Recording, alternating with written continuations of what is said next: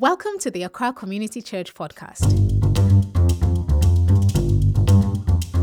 As you listen to God's word today, may it become for you fresh water for your thirsty soul, give you hope to cope, and wisdom to thrive, excel, and become everything God says you are. God bless you as you listen to today's sermon. Amen. What's his name? What is his name? Amen. Amen. Amen. Thank you so much, worship team. That was beautiful. Amen. Let's pray. Father, we thank you so much for this beautiful Sunday morning. We thank you for the gift of fellowship. And even more importantly, we thank you for the gift of Christ. Holy Spirit, we pray that you speak to us this morning, that you open our eyes to your truth, that the truth will be anchored in our souls. May your wisdom prevail. May your light deliver us from any darkness. And Father, have your way with us. I pray for everybody who is in need this morning, that even as your word comes, your spirit of comfort will reach out and touch them. And Father, may the sick be healed by the power of your word. Have your way, Holy Spirit. In Jesus' name, amen. Amen. So, this month is the month of stock taking, and stock taking has never been an easy exercise. And when I was preparing on stock taking, I just felt the Holy Spirit asked me to speak on something very different. Not so different.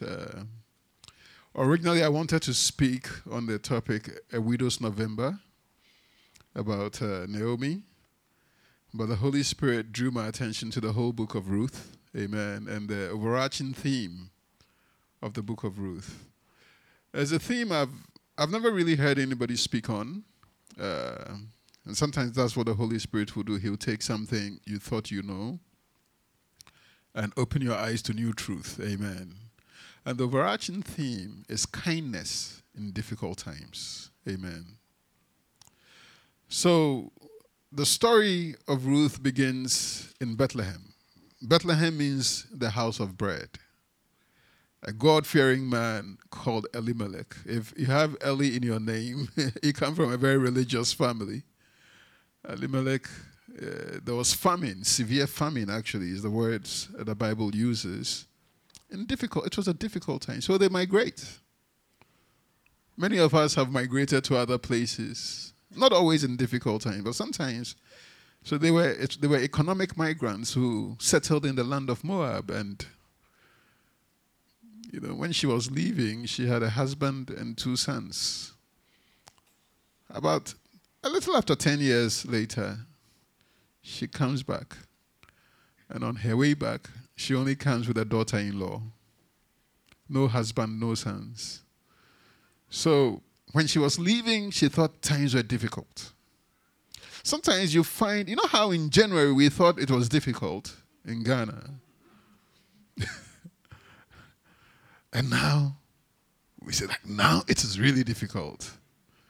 I hope that 2023 won't be worse. But sometimes life is like that.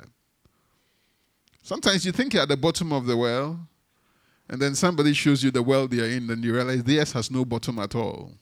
They are consistently falling. This is one of those kinds of stories. And if you're not careful when you're studying the book of Ruth, you'll focus so much on the grief and the suffering that you'll miss the highlights of kindness. Amen. How many of us have mother-in-laws? Those who are mothers-in-law. How many of you have daughters-in-law who, if their husband is no longer there, and your husband is no longer there, will volunteer to live with you and to help you? And it's a very subtle picture, but it shows you the kindness of Naomi. How she must have lived with Orpah and with Ruth, to the extent where, because they were citizens of Moab, They had family in Moab. They had brothers, sisters, siblings, uncles, nephews, nieces. They were comfortable in Moab. And yet they both chose to follow this widow to Bethlehem until she herself discouraged Orpah and Orpah left. So already you can see that it must have taken her kindness to create a special relationship with these women. Amen. So it's a challenge to us. This book is a very compelling book on kindness. And then they arrive and they have to eat. So Ruth goes gleaning on the fields of Boaz. And Boaz, before he meets her, had already heard about her kindness towards her late husband's mom. So they have a little conversation when they meet the first time. And the first words Ruth ever speaks to Boaz, what have I done to deserve such kindness from you? Amen. Boaz was very intentional about his kindness. So let's read from chapter 2, from verse 4.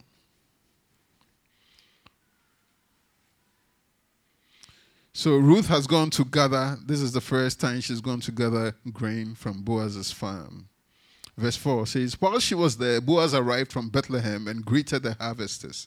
The Lord be with you, he said. The Lord bless you, the harvesters replied. Then Boaz asked his foreman, who is that young woman over there?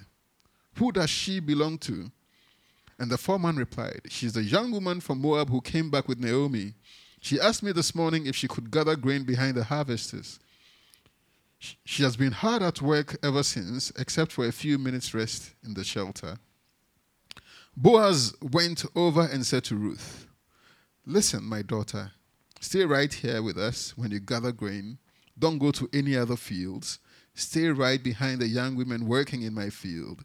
See which part of the field they are harvesting and then follow them. I have warned the young men not to treat you roughly. And when you are thirsty, help yourself to the water they have drawn from the well. Ruth fell at his feet and thanked him warmly. What have I done to deserve such kindness? She asked. I am only a foreigner. Yes, I know, Boaz replied, but I also know about everything you have done for your mother-in-law since the death of your husband. I have heard how you left your father and mother and how you left and your own land to live here among complete strangers. May the Lord, the God of Israel, under whose wings you have come to take refuge, reward you fully for what you have done. Amen. So you notice that her kindness to her mother-in-law triggered extra kindness in Boaz. If we were to continue reading, you notice that first she was gleaning from the leftovers, and now he tells his servant, no, let her come and glean from the main field. And remember, she's not harvesting for him. Everything she's picking is for herself and her mother-in-law. And then now he tells the foreman, intentionally leave some of the wheat in her path.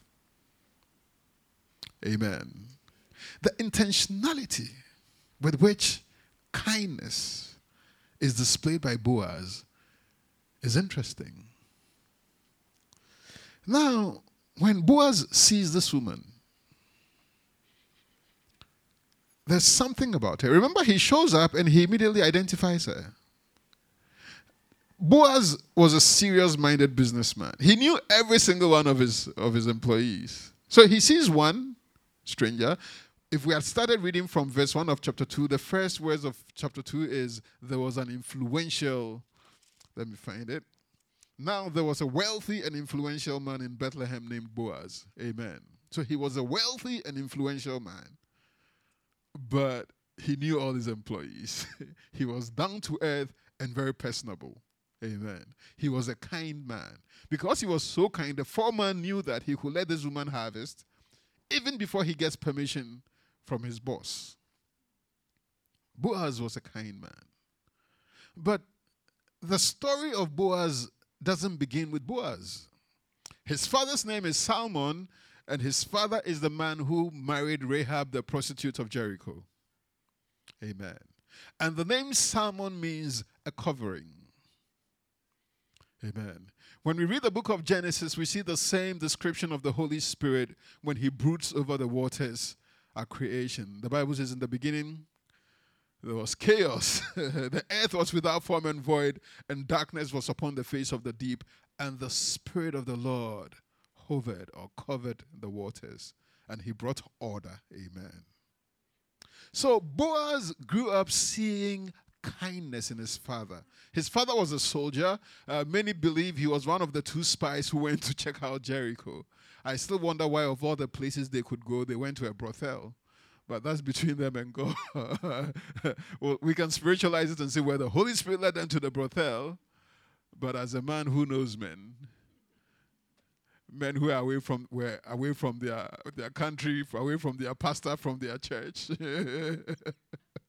I wonder what they were doing in the brothel. But God in his mercy helped them. Amen. And his name means covering. So she may have been a prostitute in Jericho, but here in Bethlehem, she was the cherished wife of Salmon. Amen. She may have once been a stranger, but here you will respect her. Amen. Because her husband covers her. He doesn't disgrace her. So if you're a son who grows up watching a father who is kind, kindness becomes your nature also. Not just a father who thinks kindly. A lot of people are very kind in their thoughts. But kindness is not a thinking thing. It's not something you think. Kindness is a verb. It is something you do. Amen. So Boaz saw Salmon do this. So he does it. Amen. And interestingly, because of his kindness, even though they were much younger men, better looking men, this is Boaz's own confession. If you've been around farmers and fishermen, it's you posh people who go to gym for 6-pack. The average fisherman in my village has 6 packs and more.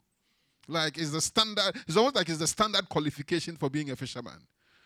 Some biceps, some 6-pack, maybe 8. Sometimes you see, But she didn't notice all of them. Kindness, especially kindness in difficult times, is one of the most beautiful perfumes anybody can wear. It's a sweet fragrance that even touches God. Amen. And this is a time when the world needs kind people. Amen. If there ever was a time when the world needed kind men and kind women, it is today.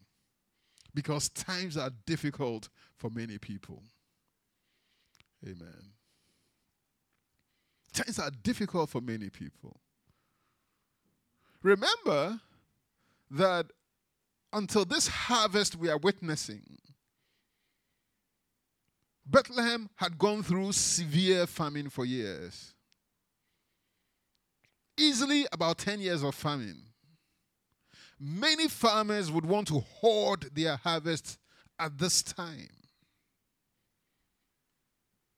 Naomi returned because she had heard that as for this year, Bethlehem, which means the house of bread, finally has bread, finally has a harvest. So she comes in time to witness the harvest.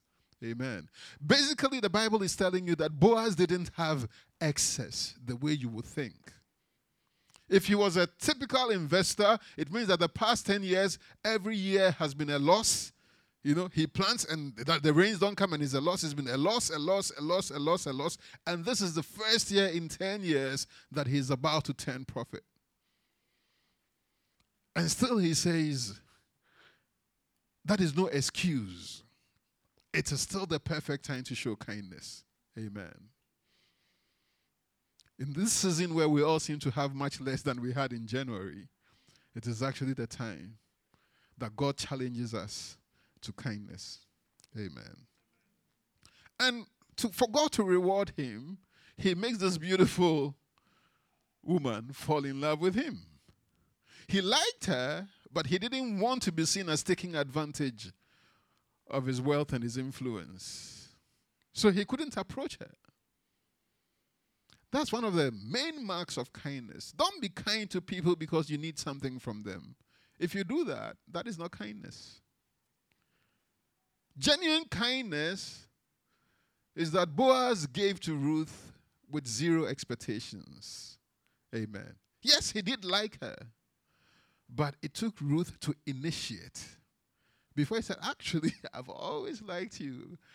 I find myself checking you out sometimes. You know?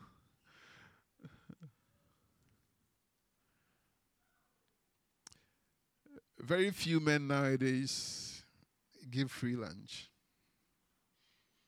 And in Ghana, when a sister buys you lunch, you have to be very careful as a single brother because they don't give.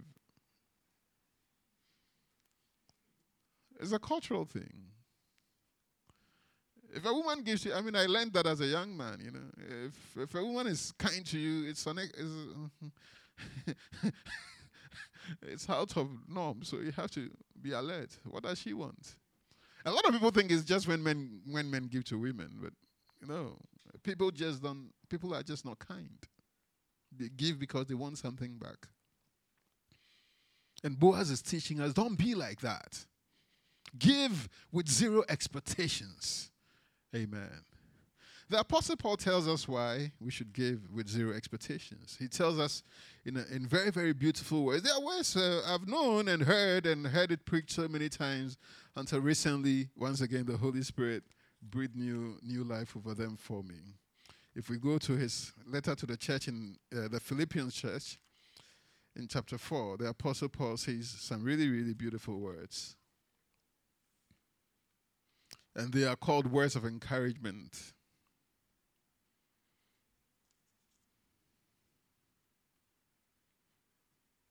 From verse 10. How I praise the Lord that you are concerned about me again. I know that you have always been concerned for me, but you didn't have the chance to help me. Not that I was ever in need, for I have learned how to be content with whatever I have. I know how to live on almost nothing or everything. I have learned the secret of living in every situation, whether it is with a full stomach or empty, with plenty or little. For I can do everything through Christ, who gives me strength. Even so, you have done well to share with me in my present difficulty. You can underline present difficulty. It was a difficult time for him. As you know, you Philippians were the only ones who gave me financial help when I first brought you the good news, and then traveled on from Macedonia. Listen, no other church did this.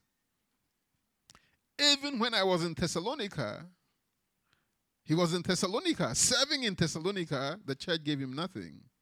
He says, even when I was in Thessalonica, you, the Philippian church, sent me help.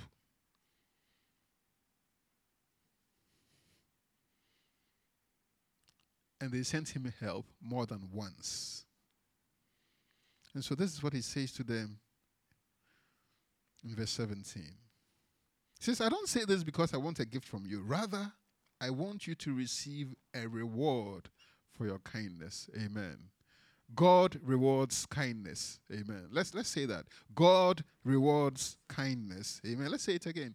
God rewards kindness. Amen. Verse 18. At the moment, all I need, I have. Or I have all I need and more. And I am generously supplied with the gifts you sent me with. So they sent him another gift, Epaphroditus. And then this is what he says. He says, the gifts you sent, your kindness, they are a sweet-smelling sacrifice that is acceptable and pleasing to God. Amen. It says, your kindness, giving without expectation, giving from a cheerful heart. Cheerful not because it was easy, but because you meant it. It came from your heart. Sometimes the person might not even see the extent of your sacrifice. Sometimes the church might even trivialize your giving. But if you give to God, if you give kindly, if you give properly, he says, they are a sweet smelling sacrifice that is acceptable and pleasing to God. Amen. Kindness is the most amazing fragrance anybody can wear. I don't know if you've ever encountered a truly kind person. They are the most amazing human beings you can meet. Somebody who helps you find your way in a new city. Helps you settle in a new country. Takes their time to explain the menu, and then you discover who. You were just speaking to somebody who actually doesn't have time. They are so busy with their life, they don't have time. That they actually intentionally made time for you. Who go out of their way to find you. We all need kindness in a difficult world.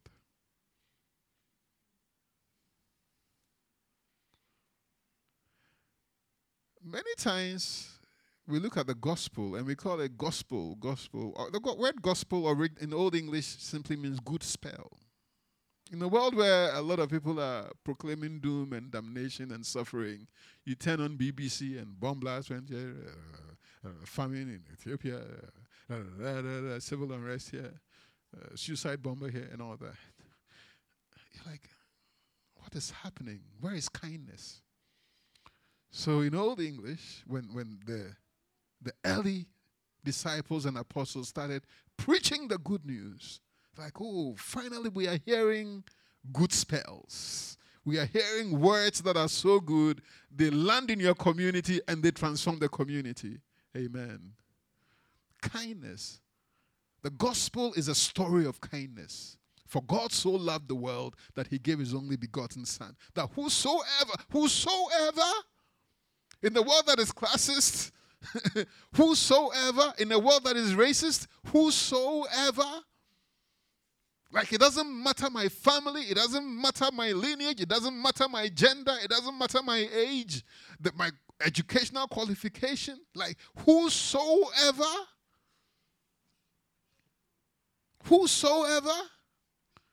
think about that whosoever believes in him will not perish, but have everlasting life. Whosoever. She may have been a serial murderer yesterday, but today, if she turns and believes in him, her sins will be forgiven. Such kindness, such grace. He may have betrayed his country, his people, his family.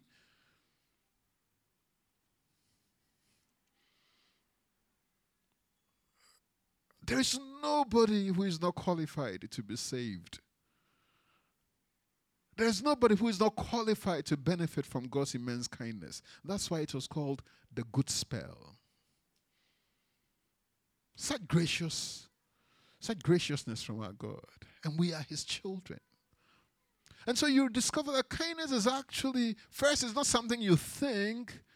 It is something you do. But even beyond it being something you do, kindness is something you are. You are God's child and he is kind. Kindness is his very nature. Amen. The only caveat I want to add this morning as I round up is remember that everything Boaz gave was something he owned. Boaz didn't tell Ruth to go and gather on somebody else's farm. He didn't take from another person's harvest to give to her. Ruth couldn't give Naomi money, but she could give her her time. She said, wherever you go, I will go. Your God will be my God. Your people will be my people. Where you die, there I will die, and there I will be buried. That she could give. Amen.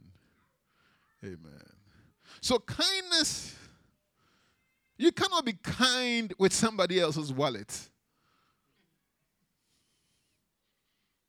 With your employer's time, with another person's resources. That is not kindness.